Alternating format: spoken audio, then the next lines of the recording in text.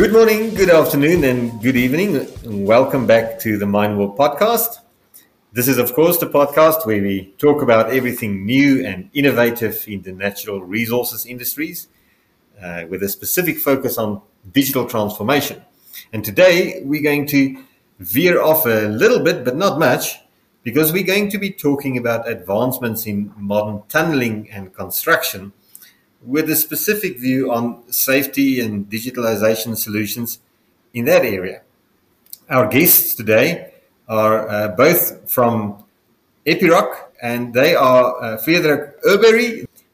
Frederik is Business Development Manager for Construction at Epiroc, and then Håkan Bolsøy, Business Development Manager for Tunneling Intelligence at Epiroc as well. Welcome, Frederik and Håkan. Thank you. Our pleasure. Thank you. I look forward to this discussion. I think there's lots of similarity, of course, between construction and mining. One of my colleagues always used to say in a construction site, you bring all the resources to the site, but the site stays more or less in the same place and it develops. And then in mining, the actual site moves from time to time. And of course, that's true in tunneling as well. Many people talk about mining, running your mine as a factory, but in the factory, your infrastructure stays in the same place and you just bring consumables and resources to that place and it makes it much easier. But both in tunneling and mining, things move and don't stay in the same place, and that adds a very interesting additional layer of complexity, I guess. Before we jump in, I would just like to very quickly, as always, thank MineRP, who is the sponsor of the Mindworld podcast. MineRP is a mining software company that specializes in enterprise interoperability. And that basically means that they make everyone on the mine work together better. MineRP is part of Epiroc's digital solutions portfolio, where we help mines accelerate their journey towards digitally enabled excellence in mine planning, scheduling, and operational execution. A part of that is also the tunneling and construction business that comes from the acquisition of Mobilaris. And we're going to talk a lot about that today. So with that said then, let me introduce our guests quickly. I said earlier that Frederik is Business Development Manager for Construction at Epiroc. So Frederik, let's start with you. Why don't you quickly tell us a little bit about yourself and your role at Epiroc? What does that mean? I'm based in Sweden, Örebro, working for Epiroc and former Atlas Copco since 23 years. I live with my wife and 2 teenage daughters here in Örebro, and I have a little cottage house where I actually love using my hands to do some carpenting, and I do love sports. I do kayaking all year around, and I like running paddle tennis, being active in my free time. Sounds like you're a busy man, especially with 2 teenage daughters, so I heard that correctly. Yeah, yeah, it happens. I only have one, that's interesting enough. Håkan, and then over to you. Your role, Business Development Manager for Tunneling Intelligence specifically, so I guess that is very specific, but tell us a little bit about yourself and that role as well.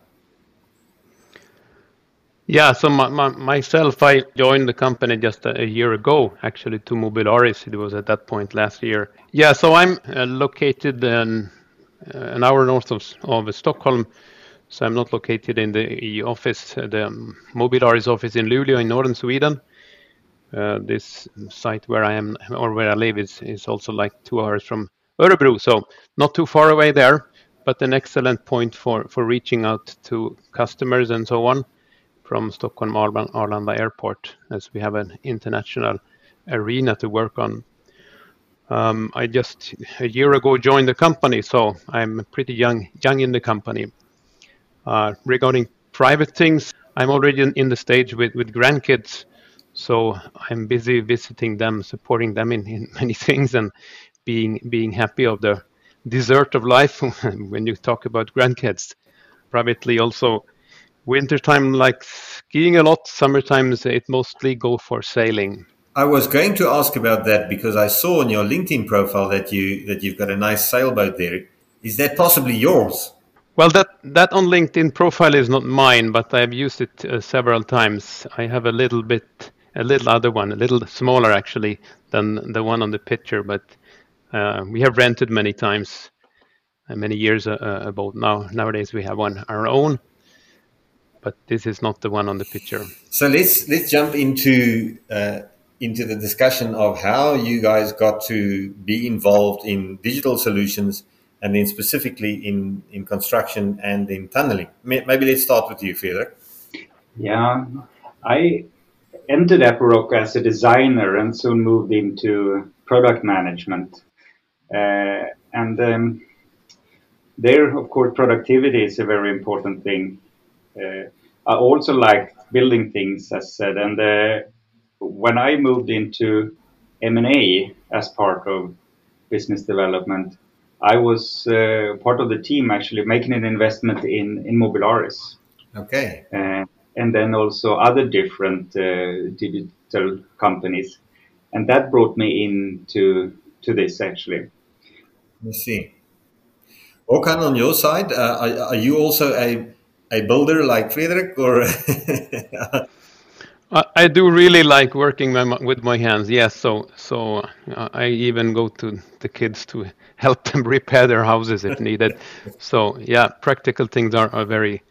You see what's moving on. So that's a bit different with digital tools. It's not always visible in the same way. But it is interesting how many people in this world don't necessarily play in the digital space because of the digital tools as such, but because of the business problems that we have the opportunity to solve with digital tools. So I don't know, any one of you can jump in here.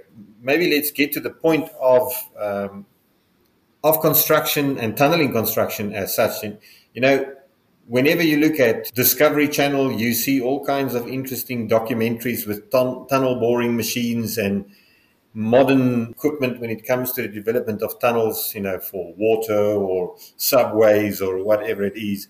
But what are some of the real problems that companies have to address now in modern tunneling construction? I would say that knowing what's going on at the spot where things are happening, normally called the face, or where you are doing the drilling or blasting. So it's far underground and typically a few or many kilometers in. So knowing what's going on there, and you have a lot of challenges and limited space. I agree, and because keeping the productivity up is extremely important and difficult to do if you have one phase, one production zone to work on, and keeping safe and have high productivity and also low business risk for those contractors in tunneling. That are key issues that we can help solving. You talked about two things that I want to take further. The one is, you mentioned contractors specifically, so I do want to talk a little bit about who all of the role players are. But, of course, in mining, it's a little bit different because you, at least potentially, have multiple options of where to work. You could work on this phase, or you could work on that phase. Maybe there's a safety issue that you need to sort out in one area, and while you do that, you can work in another area. And that's not the same for tunneling. I would imagine typically it would be a serial project. Yeah, I would agree there. And the other thing is that most of the tunnel workers, they don't live where the tunnel is, but they travel even from abroad to be maybe 1 or 2 weeks at the site, and then they work long days. They are continuously there, and if they have to wait for their turn in the tunnel, whatever task they have to do, they have to wait. So any delay causes a lot of waiting time. I can imagine. Fredrik, so if I think of a tunnel, then, it comes to mind, of course, the construction, and someone's got to pay for it. So there's an owner, and there's let's call it a builder or a construction company that's involved. There must be many other parties also involved. Can you kind of sketch that landscape of role players for us? Yeah, compared to mining, I think the construction is a little bit more scattered when it comes to stakeholders. We have, as you mentioned, MP, the owner and the contractor. Very often there is a consultancy company that have made the design based on ground conditions and things like that. And I think there is a need to see this stakeholder landscape to understand that there is a lot of communication needed and very often data needed to be transferred between those parties. And I can imagine a lot of scheduling of resources and people, as Håkan just talked about as well. So it's not, you can't just tell everyone, okay, you do your job. It's got to be scheduled and planned very well. Yes, and it's also a fact that it is a temporary organization. Right. It's a temporary setup, maybe 6 months to 6 years, but it's still not the span of a lifetime of a mine. Yeah. And that is also a difference. Very big difference. Yeah, I can imagine, because mines are typically very capital intensive initially, and then of course that capital profile changes over time. But you have a long life of mine, and that means that very often you can afford some serious capital investments that would be paid back through increased productivity later on in the mine. But that's not necessarily the same in a tunnel, is it? No, all tunnel projects would be working with very light balance sheets. Normally, the companies even rent equipment for the tunnel project, and that affects our business models, so that we can have operational expenditure rather than capex. Oh, okay, that makes sense. Håkan, let's talk about the specific solutions that you guys offer to tunneling in general, and then maybe we can talk about what makes that ideal. But in a 30-second thumbnail, what are the major problems that you solve for construction companies? I would say that the two main things is safety and the other is productivity. Right. These two are really two factors that count at every company. And also normally be above the contractor, you have the state or whatever who is ordering the tunnel. So they would have their goals of safety probably, which is typically the same or similar to the contractor. But productivity is of course for everyone of interest. Yeah. And what kinds of solutions do you? Let's start with on the safety side, maybe. I mean, it's not as if you provide high visibility clothing. What is it specifically that you do? Well, of interest is to know who is underground or not.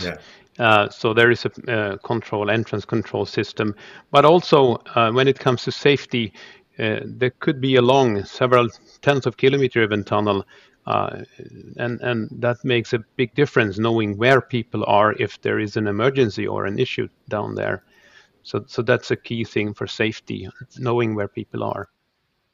Because I remember, in mines, you've got a single point of entry, you've got a turnstile there, and time and attendance systems are one thing, but you're talking about something much more useful in the sense that it is not only knowing who went into the tunnel, but it is also about tracking people and other assets continuously, right? And I would assume visualizing where they are. Yes, of course, you can use the system also viewing your 3D map of the tunnel to see where any kind of machinery is or people or rescue chambers, for example, which be a very high interest, of course. And is that true for the person in the control room, but also true for maybe people who are working in the tunnel, that they can see where others are or where pieces of equipment are?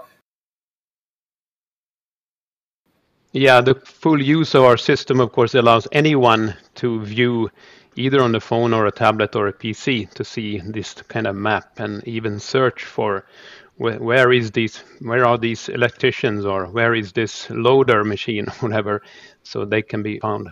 And that is also a difference actually between construction and mining.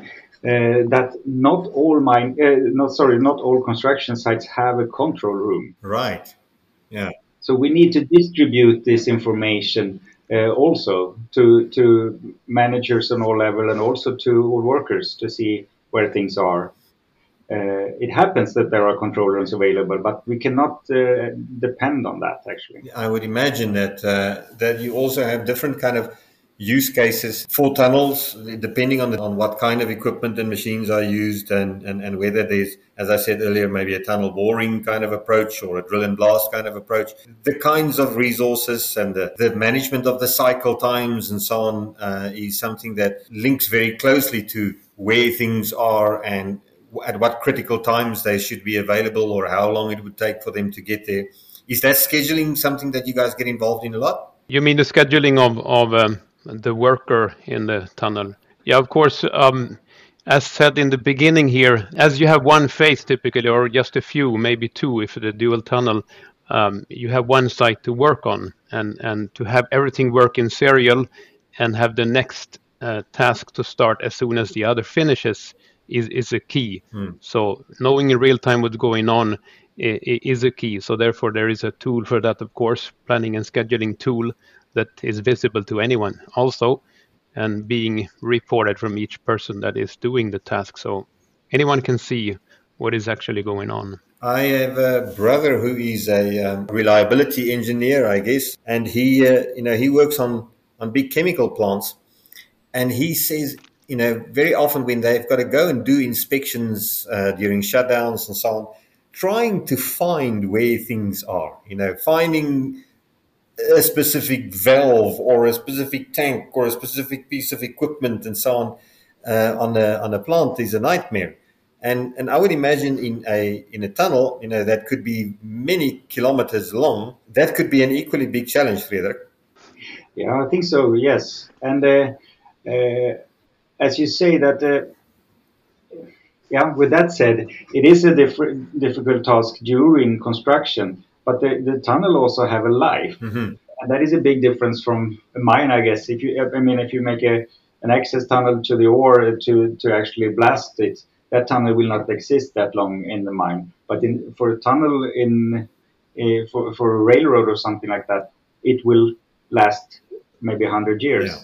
So this documenting where things are and how things were done during construction, do it efficiently, finding the right place to install and finding the equipment as such is of course important. But then also having that documentation alive during the use of the tunnel for hundreds of years, and the maintenance, future maintenance and future rebuilds, that is also a very important task. So there must be quite an interesting interaction between the work management systems, the safety management systems, and then things like building information management systems, or BIMs, on those sites as well. Yes, that's true. And when we talk to contractors today, many of them say that there is a lot of digital tools available for geology, for example, before construction starts. There is a lot of digital tools for CAD drawing to do the design. But once the work starts, then they need more. Talk a little bit about, during the shift and during the construction or the actual execution of the work.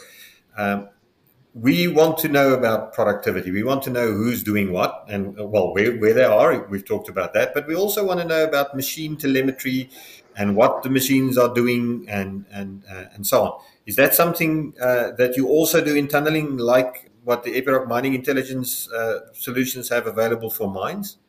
Yeah, the machines itself typically carries out a lot of digital information about what they are doing at each time, of course. So the Mobilar system can integrate here to see what is the machine doing at each time, or combine this information. But as Mobilaris is a kind of independent system, it really can be used in any kind of machine. It doesn't need to be an Epiroc machine, because we know in a tunnel that a lot of machines are used there. So if it's a concrete sprayer, this could be another brand, and we need to also carry out and see reporting from that machine and how it's going. So this can be installed and put in any kind of machine. And the key is to see what's going on in a machine. And typically, the man interface, the person doing the job can insert or input is more of a key than the machine itself, especially when it comes to real-time data. So what are some of the specific applications of this data that comes off of the machine and from the people who collect the data on the, say, operator clients? What is it being used? What is really key to let people know, everyone from management down to the workers in the tunnel, is that this is not a system to watch, are they doing work or are they lazy? This is really a key.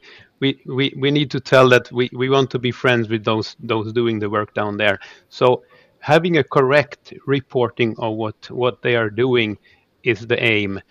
Avoid paper and pen reporting, which could be kind of difficult reading papers after coming out after the shift. So it should be kind of a start and stop system, as well as reporting delay. So in case of you have an issue, you have to stop your waiting time, you can easily just touch the screen to stop it and have that kind of recalled into the system immediately. And that information, I would assume, is then available for things like analysis and looking at why vehicle or machines broke down or why certain delays occurred and things like that. Is that right? Yes, correct. So just by start and stop activity and delay activity, so just a few touches enables you to read, especially when you have time waste. So utilization of phase or machinery is the key. So when you go back and look for a week of work or a month, you can see, why did we have the waste of time here? So it could be a machine poorly served, needing a repair or something. So too many hydraulic breakdowns or anything else that comes into it. So it's very easy to get these reports out. And as you said, that can be from a mixed fleet or any kinds of machines. It doesn't need to be by only one provider or OEM. Correct. Yeah. So any machine can have this installed, and that's the heart and the key of this system. Just to break in here on the use cases, because what Håkan mentioned is very important to keep the project efficient and moving forward, of course. And the same data is then also available to document what work was done, so that the contractor can invoice the tunnel owner saying that now we have done this part of the work, please pay us for that. And then there is a good quality in that material. Same data in other format will also go to the parent company of the contractor, saying that, okay, we have those key data, we have those capabilities, and this is how long it takes to do those things. And they can use that data for next quotation to reduce business risk. And then, of course, to document as built. You mentioned building information models. To actually document how was it built, so that we know for future maintenance and usage of the tunnel. And is that kind of the connectivity to multiple systems, and let's call it the data integration layer, something that you specialize in as well? Not yet very much, but I think that is very much needed by customers. Next week, I will have a talk to one of the contractors here in Sweden, also active in whole Europe, about how they use building information models today. And in underground construction, I think we can do more.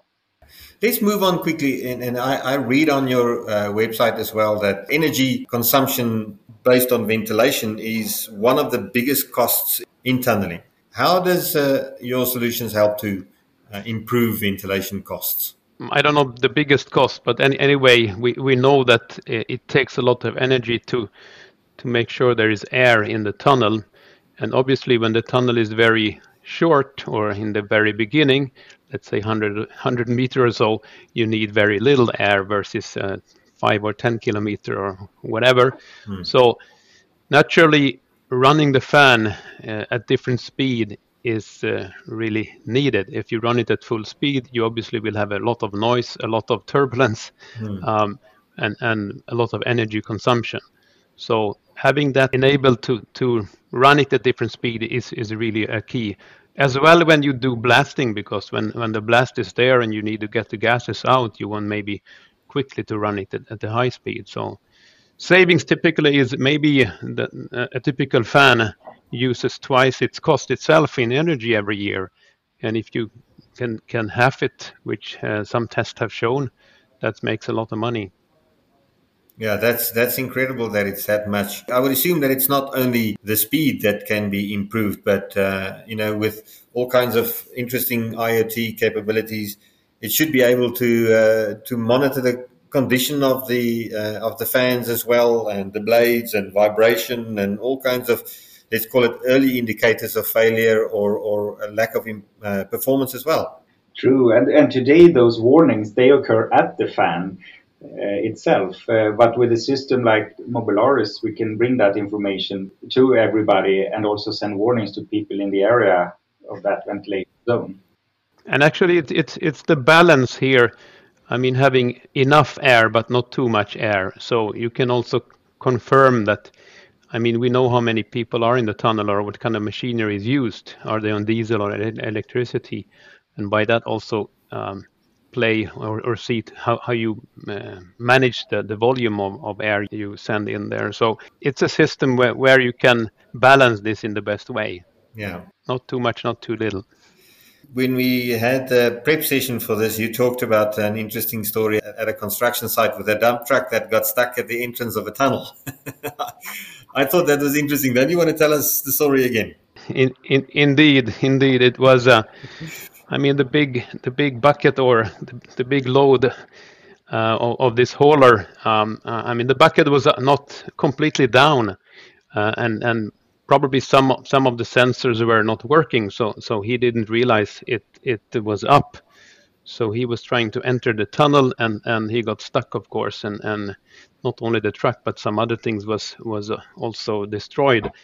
But the good thing with the system here, because they used our system, so one of the operators could easily kind of see this, and then in the system send out the message to everyone that this entrance is now blocked. It will be blocked for X amount of hours. So instantly everybody could be aware of the problem there.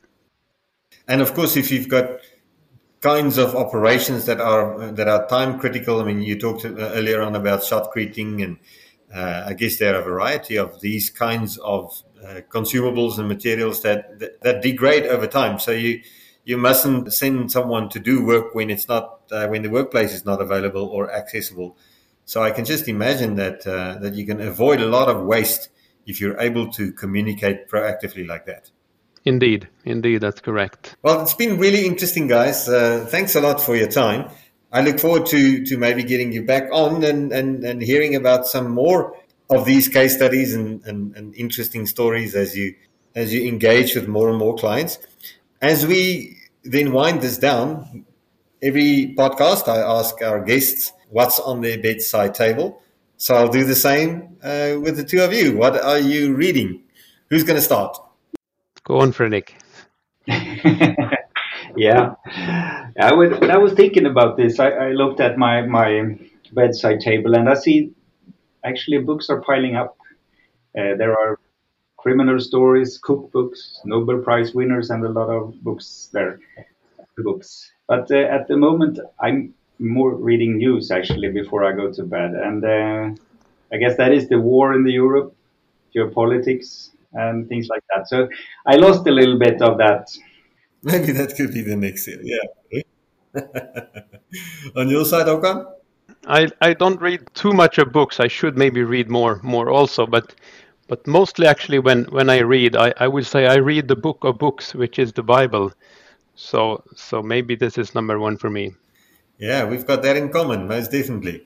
And of course, an interesting thing that I notice many people start or talk about in this case is not only what they read, but why they read and how they switching off like that at the end of a day has a very interesting effect as well.